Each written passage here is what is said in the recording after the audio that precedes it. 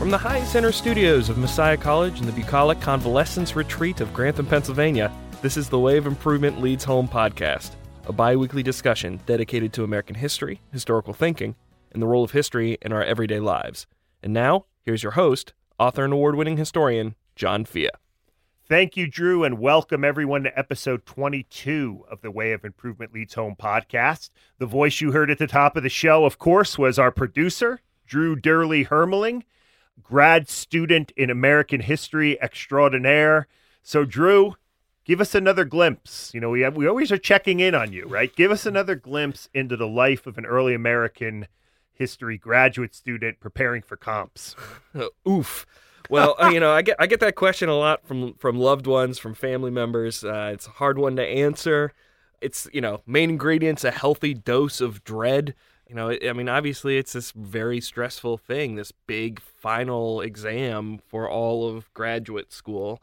But, and the other part is it's also a kind of uninteresting answer because basically it is, I read a lot. Yeah, when is the exam? Right now, tentatively planned, not officially planned, but tentatively planned for August. So okay, I'm going to put you on the spot. Okay. You should be reading every day in preparation for the comps.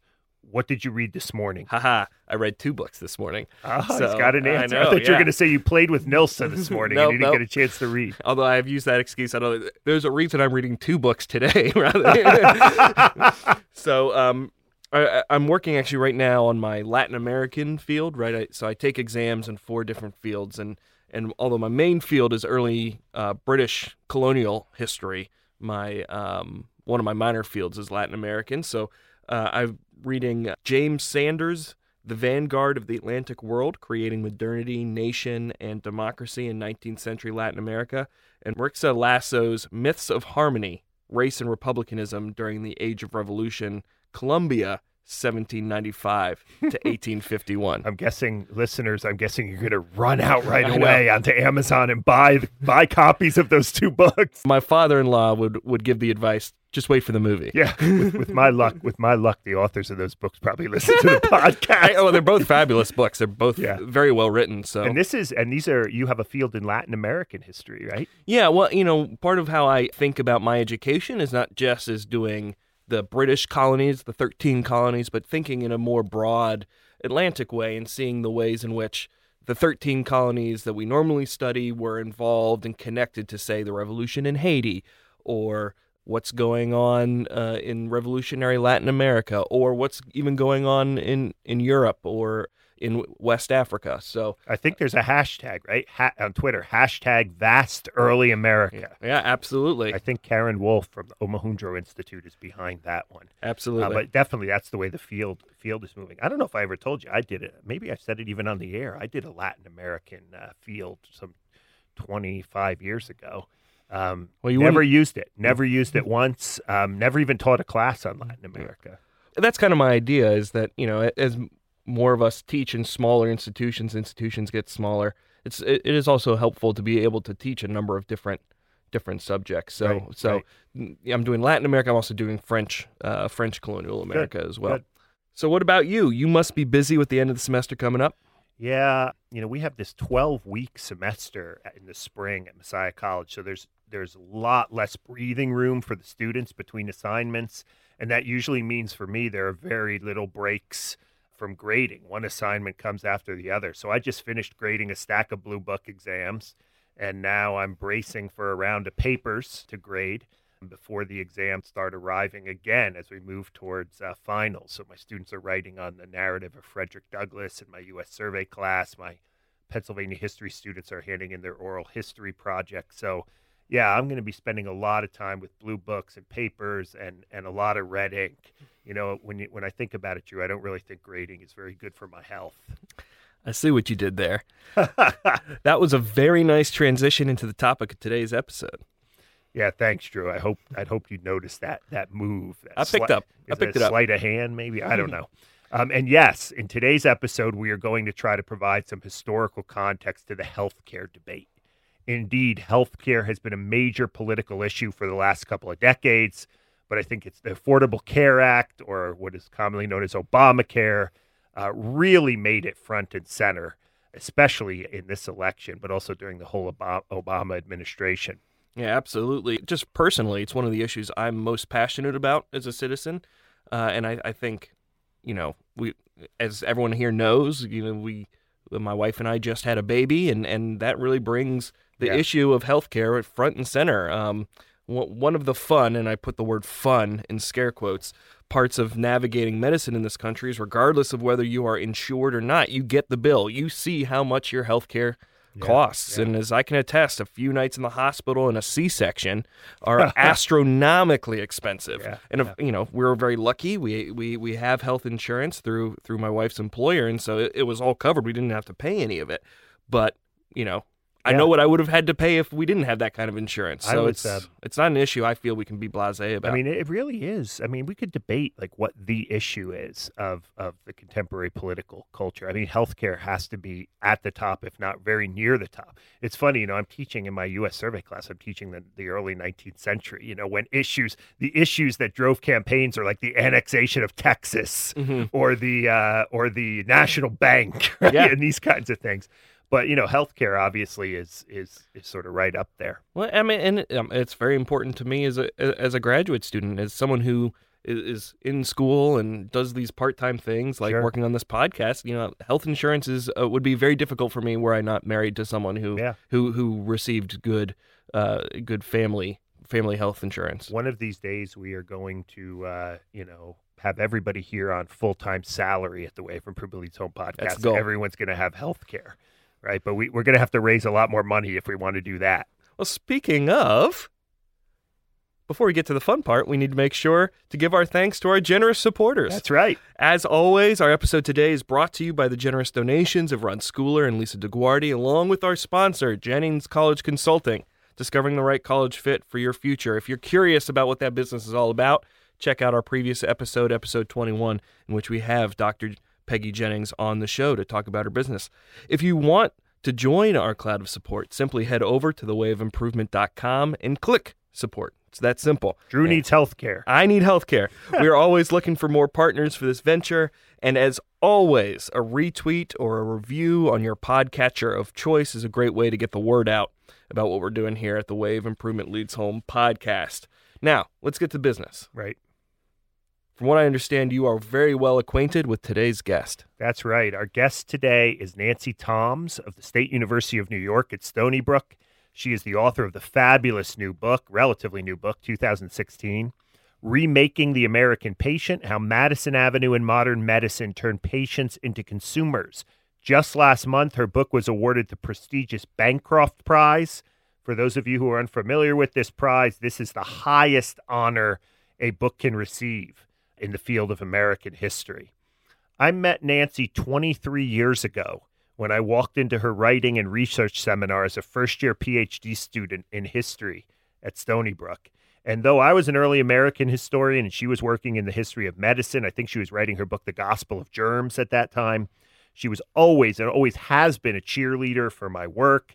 So I was thrilled when she agreed to serve as a member of my dissertation committee.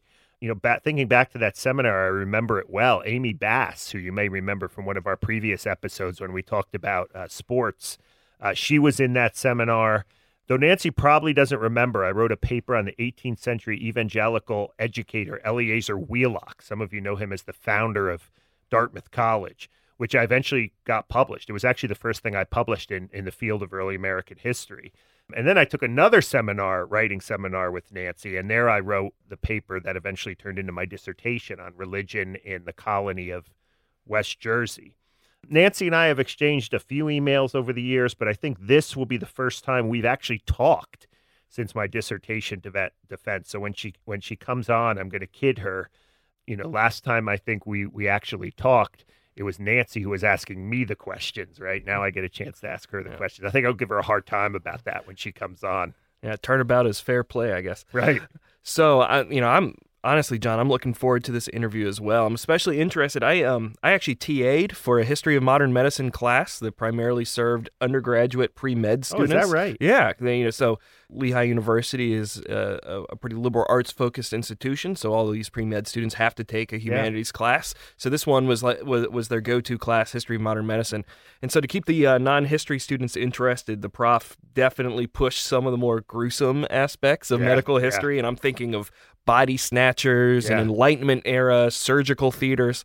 So while medical history definitely falls outside of my expertise as well, it was a fun course to be a part of. And in fact, I think my wife has said that was one of her favorite parts of my graduate education. As I'm sure you know, when we bring our work home, it can often be pretty dull for the non-history nerd, but everyone loves a gory hospital story. Yeah. But before we welcome Nancy, it's time for your story, John.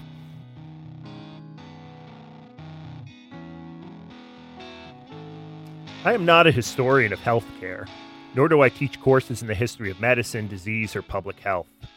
The history of these subjects are important, and have been even more important in the last several decades as healthcare has become more and more politicized in the wake of the Affordable Care Act. There is much good scholarship in these fields, and if historians continue to be drawn to writing about topics with contemporary relevance, the scholarship is going to get even better. But unfortunately, most of the scholarship on medicine, disease, and healthcare rarely makes much of a dent in the standard narratives of the United States presented in history textbooks or in the way we teach American history in our schools and colleges. Sickness and healthcare, while deeply connected to things like race, class, gender, the economy, religion, and politics, often transcend these categories. Everyone gets sick. These are universal issues, things that we all have to deal with as human beings. It is thus odd that we don't pay more attention to them when we tell the story of the American past and the people who lived through that past.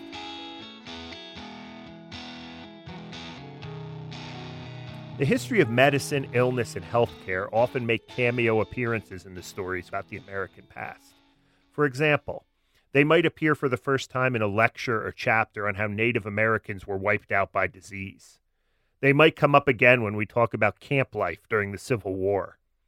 In modern America, we pay limited attention to them when we talk about the reforms of the Progressive Era.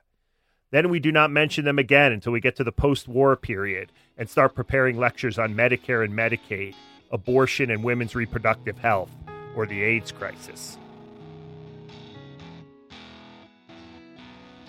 I must admit that I am guilty of this.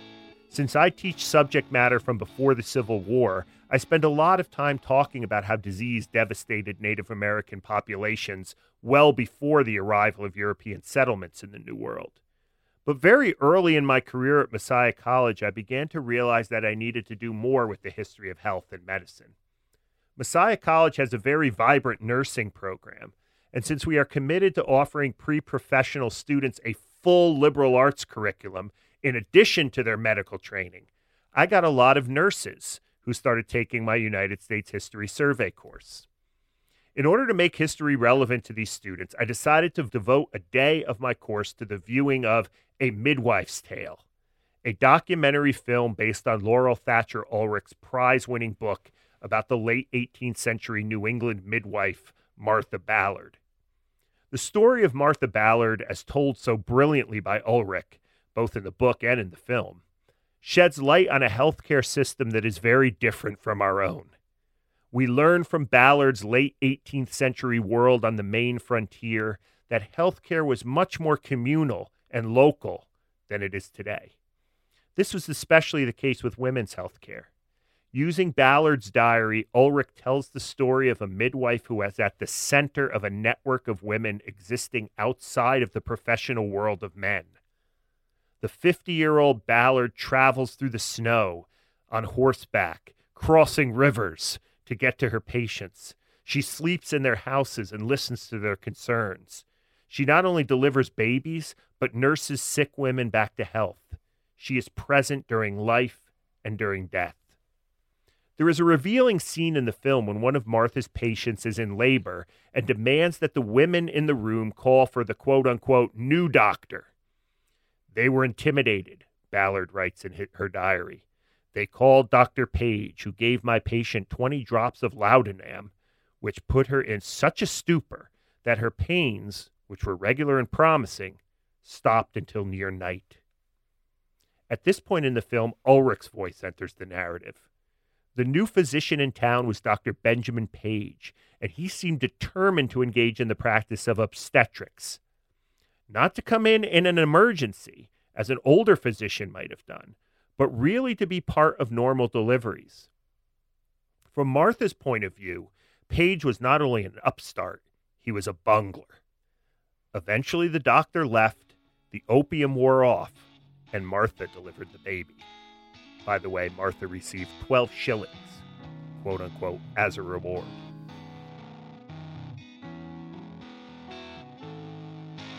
The story of Dr. Page represents an early manifestation of the changes that would soon engulf the practice of medicine. It presented a shift in how healthcare would be delivered, who would deliver it, and the place in which it was delivered. Today's guest on the Way of Improvement Leads Home podcast, historian Nancy Toms, describes this shift in her book, Remaking the American Patient. She writes, domestic medicine was associated with the 19th century equivalent of Dr. Mom. Learning how to treat symptoms and nurse the sick formed part of what American mothers taught their daughters about how to run a home. In dooryard gardens, women cultivated plants prized for their healing qualities, mixing old world standbys such as angelica, chamomile, feverfew, and foxglove with new world additions such as bee balm, golden seal, and American pennyroyal. They shared favorite recipes for homemade pain relievers, fever reducers, wound cleansers, and bowel openers, and traded advice about managing specific illnesses as well as the dangers of childbirth, unquote. By the end of Martha's life, professional doctors trained in medical schools were taking medicine beyond local lore by publishing home health manuals with titles such as The Poor Man's Friend in the Hours of Affliction, Pain, and Sickness. States formed medical societies and came together in 1847 to form the American Medical Association that provided codes of professional ethics for doctors and defined who qualified as a quote-unquote good physician. The women's world of healthcare, Martha Ballard's world, would certainly persist, but public debates about the subject had now entered a professional culture dominated by men. And as Toms notes, this world was directly tied to the rise of American consumer capitalism.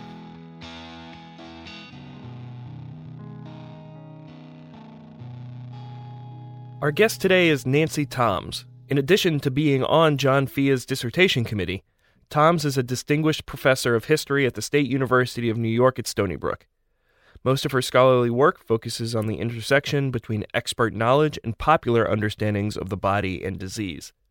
She's the author of several books, including The Gospel of Germs, Men, Women, and the Microbe in American Life, published with Harvard University Press in 1998, and most recently, the Bancroft Prize-winning Remaking the American Patient, How Madison Avenue and Modern Medicine Turned Patients into Consumers, published in 2016 with the University of North Carolina Press. She is also the creator of Medicine in Madison Avenue, a website devoted to the history of health-related advertising. We are here with Nancy Toms, distinguished professor of history at the State University of New York at Stony Brook and the author of the Bancroft Prize-winning book, Remaking the American Patient, How Madison Avenue and Modern Medicine Turned Patients into Consumers. Nancy, welcome to the program. It's a pleasure to be here. And we were joking before we came on that I think the last time we spoke to one another, we've exchanged some emails here and there, but we spoke to one another. Last time we spoke to another, you were asking me the questions at my dissertation defense. Yes, so very true. It's been a while. Tell us, Nancy. Some of our listeners may not know your work, may not be familiar with some of your scholarship and your writing. You are a history of medicine, a social historian, a historian of women and gender. How does Making the American Patient sort of fit into your entire kind of scholarly career and your interest in these subjects? Tell us a little bit about how you got interested in this field and, sort of your work in this field up until this point. Well, when I went to graduate school, I had no idea there was such a field as the history of medicine. I went to study women in the family, but I got a job. There was no money for me to have a TA the first year, so I got a job in the archives of the Pennsylvania Hospital, the oldest hospital, and as a colonial historian, Benjamin Raj, Yeah. Benjamin Franklin. And I tell you, I was hooked from the minute I walked into that building and started messing around with those old books and those old hospital records.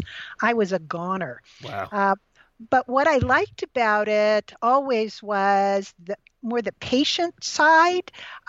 It's not that I wasn't interested in what the doctor had to think, but I was fascinated by the way doctors and patients interacted. So my first book was about a mental hospital and how Hmm. doctors and patients interacted in that institution.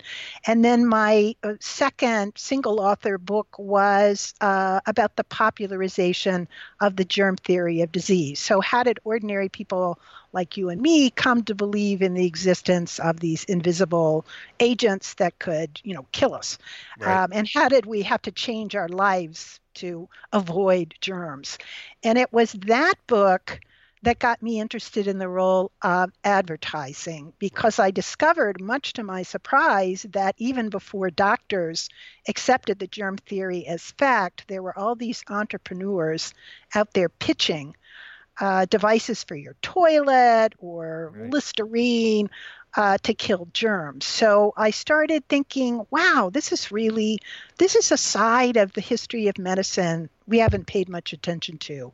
The commercial side, entrepreneurial side, the role of advertising. And so after I finished the germ book, I thought, oh, let me do this just kind of short, fun book about advertising and health. Right. I did a website with Duke University, Medicine and Madison Avenue, where we looked at how doctors were portrayed in ads, and that's really where I thought I was headed with the remaking the American Patient. But a couple of years into it, I just started getting dragged out of the fun stuff into the hard part. When I would go to talk about ads, my audience wanted to hear about health insurance. They wanted to hear about prescription drug advertising. They wanted to hear about bills. Right. So, almost against my will, I got dragged more and more into the complicated politics of healthcare in our country over the last century. And it took me 15 long years to come up with something new to say about that. And a lot of blood, sweat, and tears. I have to say, this is the least favorite of the books I've written. Is I that had right? Yeah. most miserable time with this. I just felt like, wow, there's something here. I want to get my hands around it, but it was hard. Yeah. And definitely timely too. How much was all of the debates about healthcare, in a culture with the Affordable Care Act and so forth? How much did that kind of drive you to keep going? Well, it drove me, but it also tortured me. Sure. And I can tell you, when I was in the final stages of writing, I was hysterical thinking the Supreme Court was going to, it was that last challenge, and that I was going to have to rewrite at Yeah. least the introduction and the conclusion. I remember, and we were on a tight deadline. I remember sending a note to my editor at Carolina and saying, I hate to tell you this, but if they rule against the Affordable Care Act, I'm going to need some more time. Yeah. And my husband was working on the internet, and he started yelling, "You're safe! You're safe!" That's great. That's great. Yeah. But let me tell you the irony then. I was safe then, but the irony of at the precise time I got the bankrupt, that the Affordable Care Act was once again under attack, Right. and the repeal move failed a couple of weeks ago, Right. but who knows what's going to happen.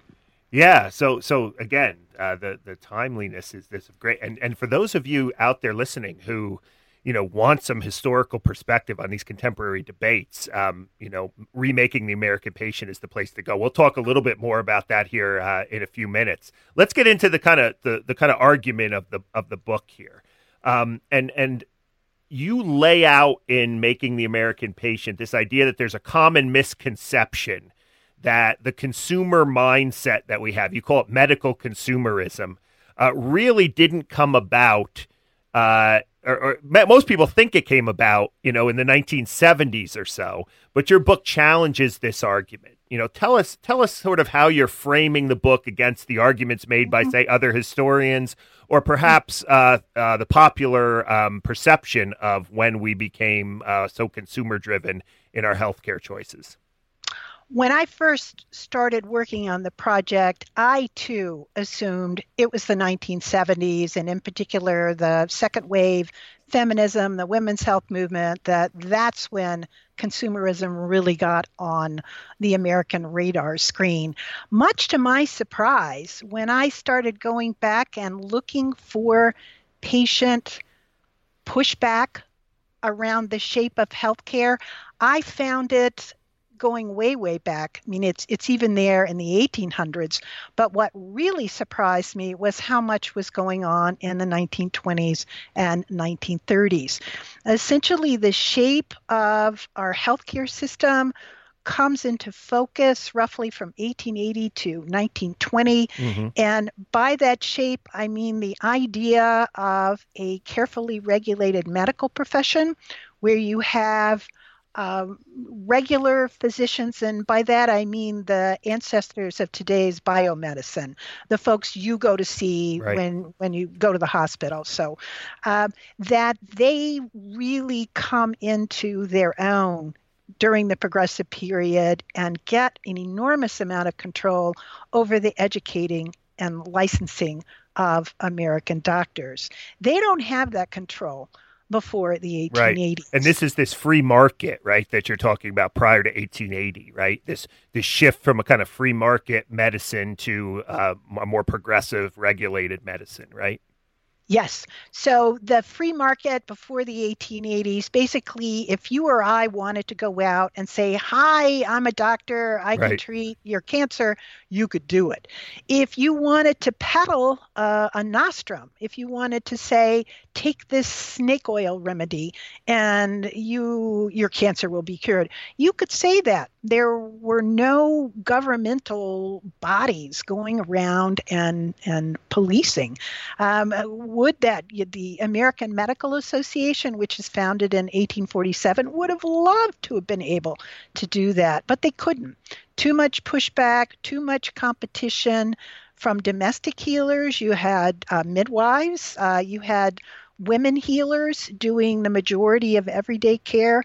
And then in terms of doctors, in the 1800s, you could get a botanical doctor, you could get a Thomsonian, homeopathy becomes a very popular challenge. So basically, the idea of consumers being able to choose anything they wanted, you only have that in the 1800s. That freedom starts to get shut down during the progressive period because of arguments that freedom is too dangerous. It coincides with mainstream doctors getting more powerful treatments, diagnostic methods that really work at a higher level. So X-rays, surgery, aseptic surgery. All of a sudden, the regular docs have something that their competition doesn't. Right. And that becomes part or the foundation for a new system of licensing and education tied up with that gives the mainstream medical profession enormous power. Yeah. So they basically are setting the rules without anybody looking over their shoulder. If you look at the drugstore side, You have a similar kind of movement to tighten up on what drugs can be sold and what can be in them, culminating in 1906 with the Pure Food and Right. Drugs Act. So you get, the predecessor of today's Food and Drug Administration. So if you believe the reformers, all the problems in terms of safety and quality of care are solved Right. by these new forms of regulation. But as I found out, the problems were not solved. That new system of medical regulation, there were still plenty of physicians who were being poorly trained and not supervised in what they were doing. And also, the fee system is just really hard Okay. to figure out, not very consistent. And then on the drugstore side, what that 1906 law did, it was a lot less than the public thought.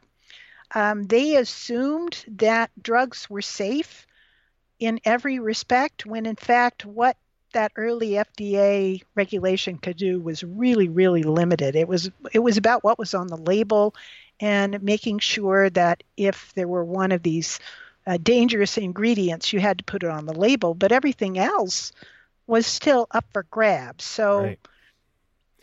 Now, you, most of us think, we think of progressive era reforms, right? Especially when it comes to food and drugs, and we think, all good, right? At least that's what we're conditioned to believe, right? The regulations are good. It helps the consumer and so forth. But you started touching on this. Are these kinds of things that you're mentioning now the kind of hazards, right? You talk about the hazards of these progressive changes. Is that what you have in mind? The things you just spoke about? What are those hazards? The idea of progressive era drug regulation is really oversold. Yeah. In the degree to which it really is able to eliminate dangers in the common medicines that people are taking. So what the new drug regulations do is weed out the very worst offenders. Yeah. But it can't guarantee that every remedy that's being sold in the drugstore is really safe or labeled correctly or is going to fulfill the advertising hype surrounding Right. it. Okay. So by as this world of remedies, all of them, these drugstore remedies are being very heavily advertised, especially after World War I. The rise of a much more aggressive advertising culture where you have national brands, national marketing plans, ads everywhere, huge upsurge. This is kind of the golden age of modern advertising. Right. Comes in the 1920s and 1930s. People going to buy these products, increasingly, the more discriminating of them are beginning to realize that there is a lot of hype going on, and they start to get worried about the advertising claims and the safety of the drugs that they're taking. So the consumer movement in this time period that starts to look at all kinds of consumer goods focuses in on drugstores as a big part of what the modern educated American needs to be wary of. So your basic idea of health consumer starts with the drugstore and all the variety of crazy stuff that's Right. in there, that you need to learn to read ads carefully and not believe everything you hear. What I saw happening that I didn't expect is that mindset of challenging what a drug ad was saying and what the drugstore was giving you started to bleed over into the doctor's office. So if you were starting to think critically about an ad and a treatment for, say, an over-the-counter drug, then you would go to the doctor, and it was like this little voice was also starting to say, well, do I know that this treatment that my doctor is recommending for me is the best treatment? Right. Or specialism starts. So have I gone to the right doctor? My stomach's upset. Should I be seeing my family doctor? Should I go to a specialist? And there's so much freedom in American medical practice in this time period that you have a lot of card-carrying, well-credentialed physicians who are talking different treatments. I mean, within the same licensed AMA, they're all AMA card carrying. They're not recommending the same lines of treatment. So that kind of wariness that starts with over-the-counter drugs starts to infect the doctor's office as well. So this is so what you're trying to argue is this idea of like the medical consumer, right? You go out and get a second opinion. You read up on even with the internet, right? You read up on the internet. So before WebMD and these kinds of things, this stuff is going on well before that. People are starting to question their physicians and their the medical advice they're getting in the doctor's office. Absolutely. And in pointing that out, I really was going against the usual story, right? Because most of what you read about the rise of 20th century American medicine supposes a very passive patient, right? From 1900 to 1970, no pushback, no nothing. Right. It's we're also in awe of the wonders of modern medicine, that no patient is going to be snippy with their physician. Boy, is that wrong. Yeah. Now, I will qualify and I try to be very careful in the book, these snippy people that I'm talking about were not a cross-section of average Americans. They tended to be white, middle-class professionals who had, many of them had a college education. And when they would go into a doctor's office and be treated as a child by the physician, where not as an adult, but expected to just blindly accept the doctor's dictum, not ask questions, and then pay a whoppingly big bill with no explanation, these folks started to say, I don't think so. And really push back and go out and start writing advice literature for their fellow patients saying, you folks need to wise up. You need to start being a more informed patient before you walk in that door, because if you don't, you could end up paying for drugs that don't work, paying for surgeries you don't need. So this kind of watchdog, I call it the patient as a watchdog mentality, you can see starting in the late 1920s into the 1930s. I was amazed at that. I'm still amazed at the fact that I can find articles from the 1930s that if you change a few terms, you could hand out today, still would be the kind of advice that we're given about how to make sure we get good health care. How crazy is that? That's amazing. So there's, that's fascinating too, the sort of class and gender or class and race dimensions. Dimensions that play into the list. I'm the son of kind of working class people who were very much, I'm a third generation sort of, from immigrants. And I was always brought up, Drew, to think, you just tell the doctor what the doctor tells you to do, right? I mean, you don't, challenge this. We didn't have the education to be able to, to do that. I have to say I'm from a rural Southern family.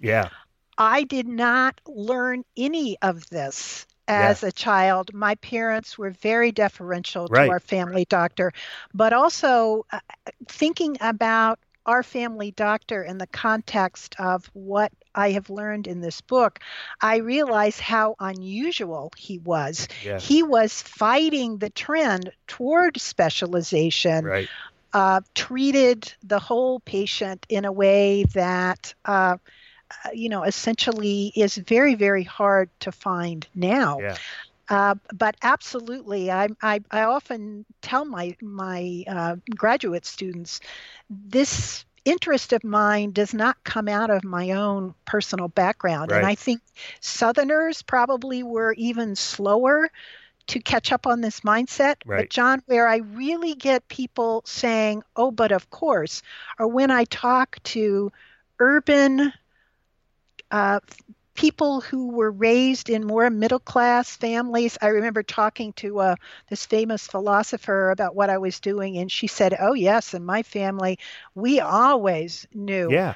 that the doctor was going to bill as much as possible and that we had to watch out for that. Yeah. Yeah. No, that's fascinating because my wife is actually very much raised in a kind of middle class, Midwestern, educated Protestant household. And, when I come back from just a trip to my family physician, she's like, did you do this? Did you ask him this? Yes. Did you, Yes, and that's my, right. my mentality is more, he told me to take this and do this, so I'm going to do it. Yes. I mean, Yes. obviously as I've sort of, gotten educated and so forth, that's changed a little bit, but that's the always been the default position for me, Yes. right? Is to Yes. listen. Yeah. Let's move ahead here. After World War II, then, right? Yes. Americans start to settle on what you call a free enterprise healthcare system. What were the results then of the sort of more capitalist approach to healthcare? There's some debates. There's these debates about socialized healthcare, socialized medicine, but they don't really win the day, and the sort of free market wins out. What are the consequences of that for the patient?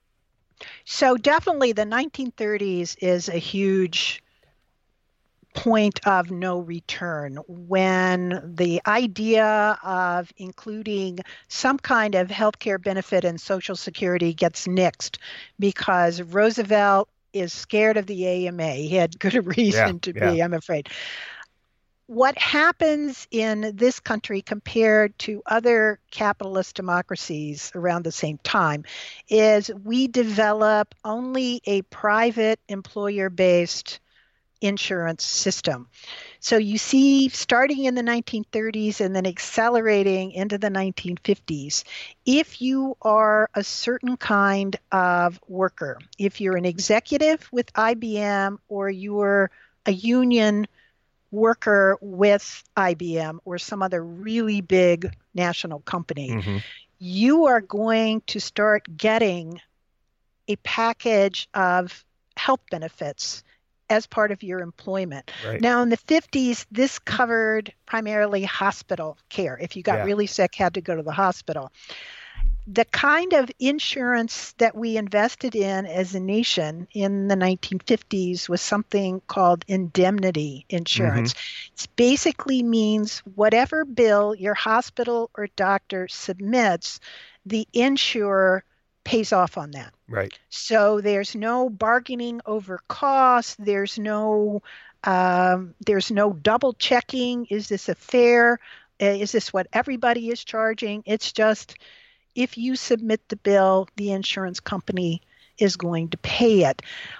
When this system starts to spread in the 1950s, inevitably, it incentivizes hospitals and doctors to deliver more care in hospitals and to charge more for it. There's this body of insured people. Why not? And it's easy to justify that, to say it really would be better if you went to the hospital and had this or that procedure done there. But it starts this inflationary spiral. The costs for care start to go up because they're pegged to the insured people. What happens to old people who are no longer employed by anyone? Well, they can't afford their health care. And what happens to the huge number of workers who don't belong to unions that get them these healthcare plans? You have this growing problem, very apparent by the late 1950s, of gaps, that we have this private insurance system based on employment, but we have no other safety net. Mhm. Now, if you're a conservative Republican, you say, oh, yes, there's a safety net. Charity, Right. private charity should Right. take care of those old people, or children should take care of their parents. Poor people, if they're worthy, the church will help them, their Right. lodge will help them, but it's their problem. You definitely don't want government getting involved. This is Ronald Reagan talking. That's right. Ronald Reagan, one of his breakthroughs as a politician was in working for the American Medical Association to defeat Medicare. That was his great passion. Mhm. When he was making the transition from actor to politician. Right. So the pushback is there is no role for, or it's not pushback. The argument at this point is there is no role for government in providing care for these folks who are left out of this new expanding system. Right. Other countries have mixed systems where they have employer-based, but then they have public programs that kind of pick up everyone else. Other countries in this time period start to move toward a single payer system where government is basically the umbrella for providing the health care, like the National Health Service in Right. England, Right. takes on its modern form in the 1950s, not in the United States. We are absolutely committed to this idea of free enterprise, meaning no government involvement in the provision Right. of medical care.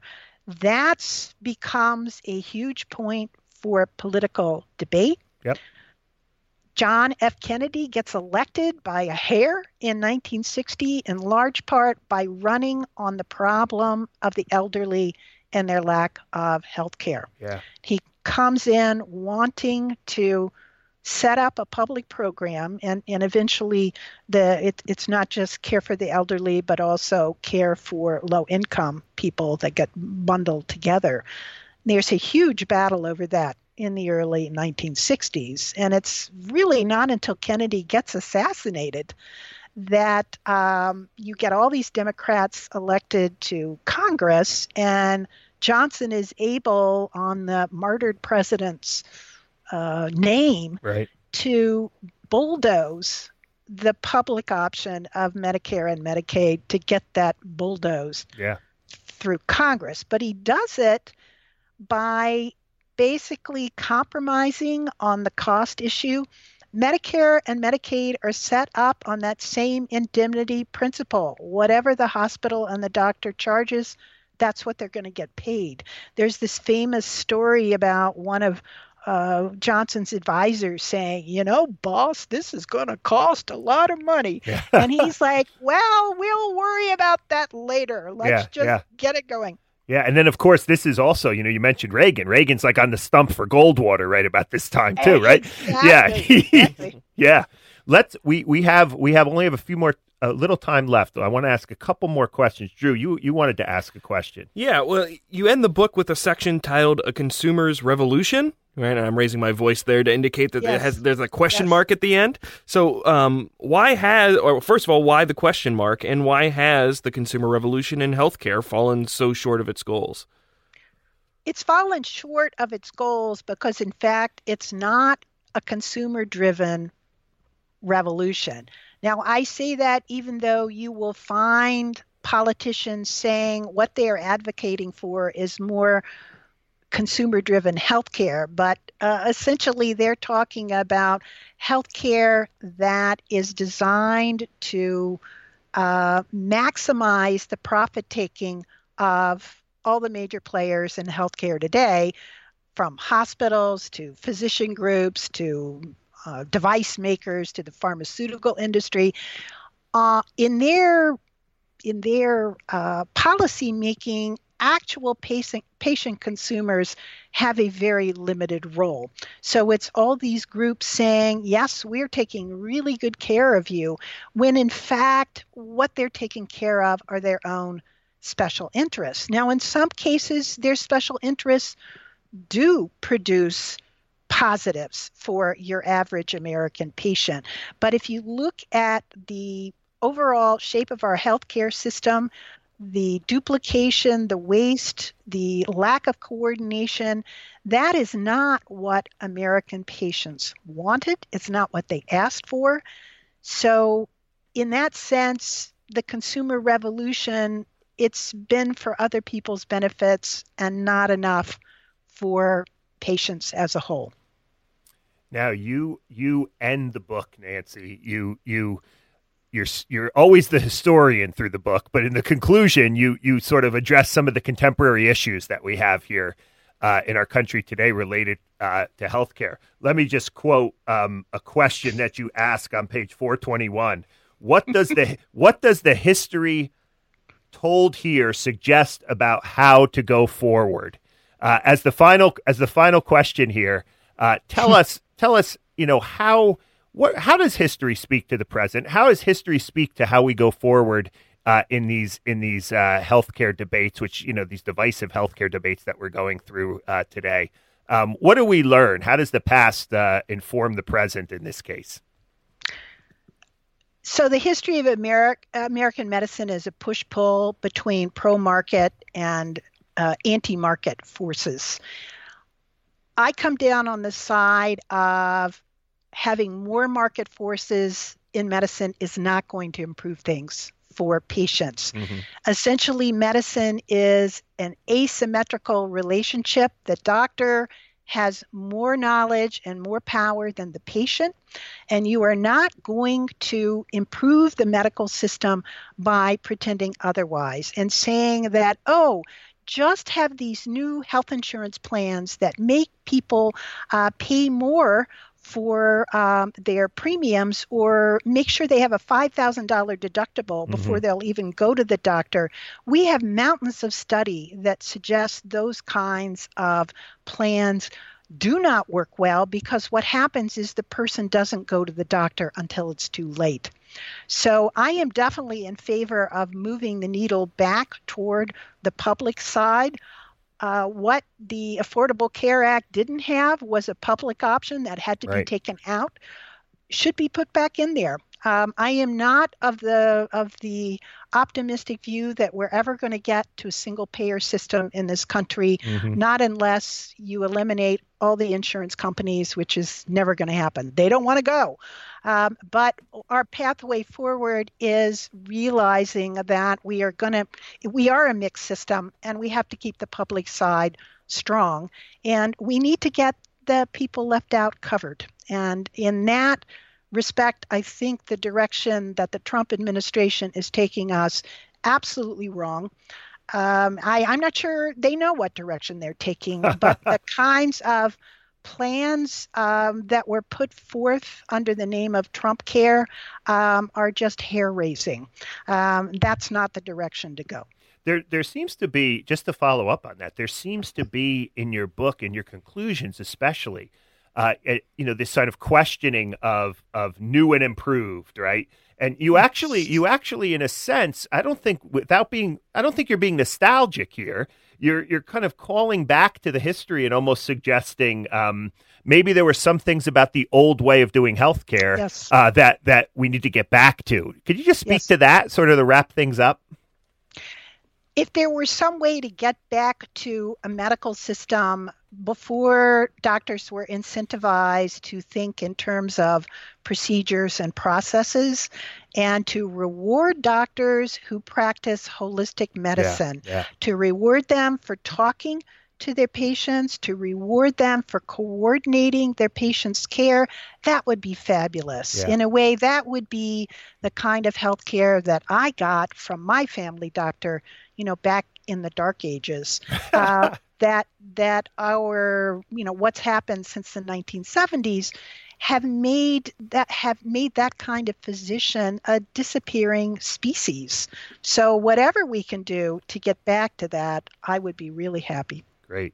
We have been talking to Nancy Tom. She is the author of the Bancroft Prize-winning history, Remaking the American Patient, How Madison Avenue and Modern Medicine Turned Patients into Consumers.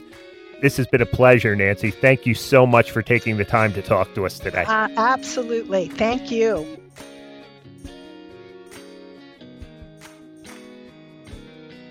Well, as I always say, Drew, another great interview with Nancy. Her book, Remaking the American Patient, really opened my eyes to so much about our current healthcare debate. I really read it. I'm a scholar of American history, but I don't specialize in this stuff. So it was really revealing to me. I mean, I wish we had another hour to talk to her.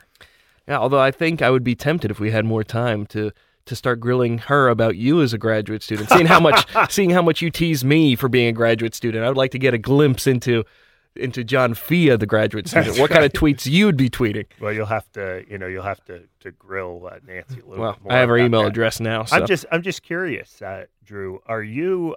We were talking with Nancy about, the class and the race dimensions of this kind of medical consumerism. But I wonder if there's like a generational thing. I mean, do you see yourself as a healthcare consumer? Like, are you the person who kind of wants to hold your doctor accountable? I would say no. I've been thinking about this question and trying to come up with a good answer. I will say, though, I've recently become one. And part of that has to do with a particular health issue. I'm not afraid to embarrass myself now. I am a very loud snorer. Yeah. And as someone who is happily married in all other ways, I know my wife would like me to be less of one, and so I pursued that angle, and that got me for the first time into a number. I was referred to a specialist, an ear, nose, and throat doctor, who then looked around and then recommended that I go to a sleep specialist. And what's really interesting about all of this is, despite the fact that the sleep specialist commented on how remarkably loud I was as I snored, the ear, nose, and throat specialist, looking at my throat, said, "Well, you've just got a very crowded throat. There's really nothing you can do about it." Yeah. And they all recommended that I get one of those CPAP machines. Yep. My insurance wouldn't cover it, really? So I can't get one.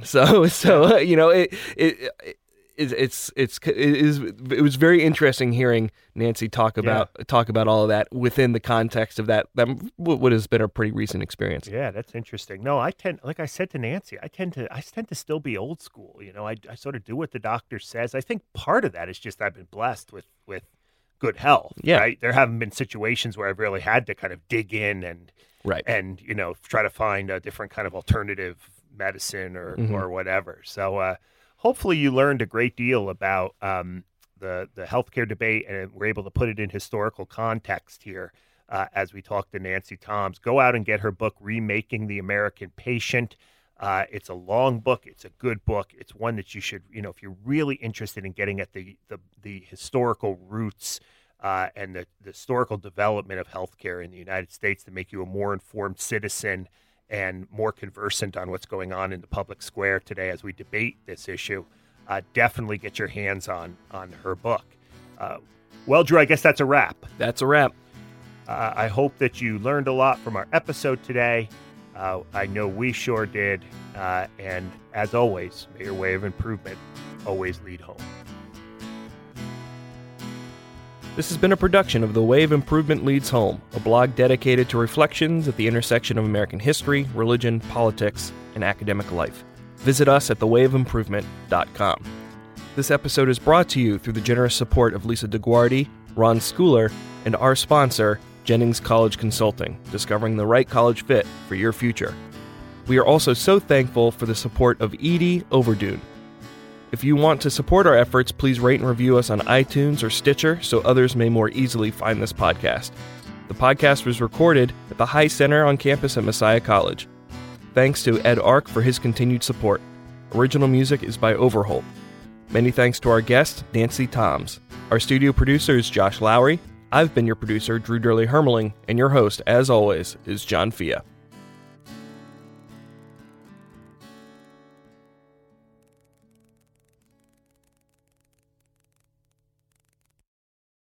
This is the story of the one.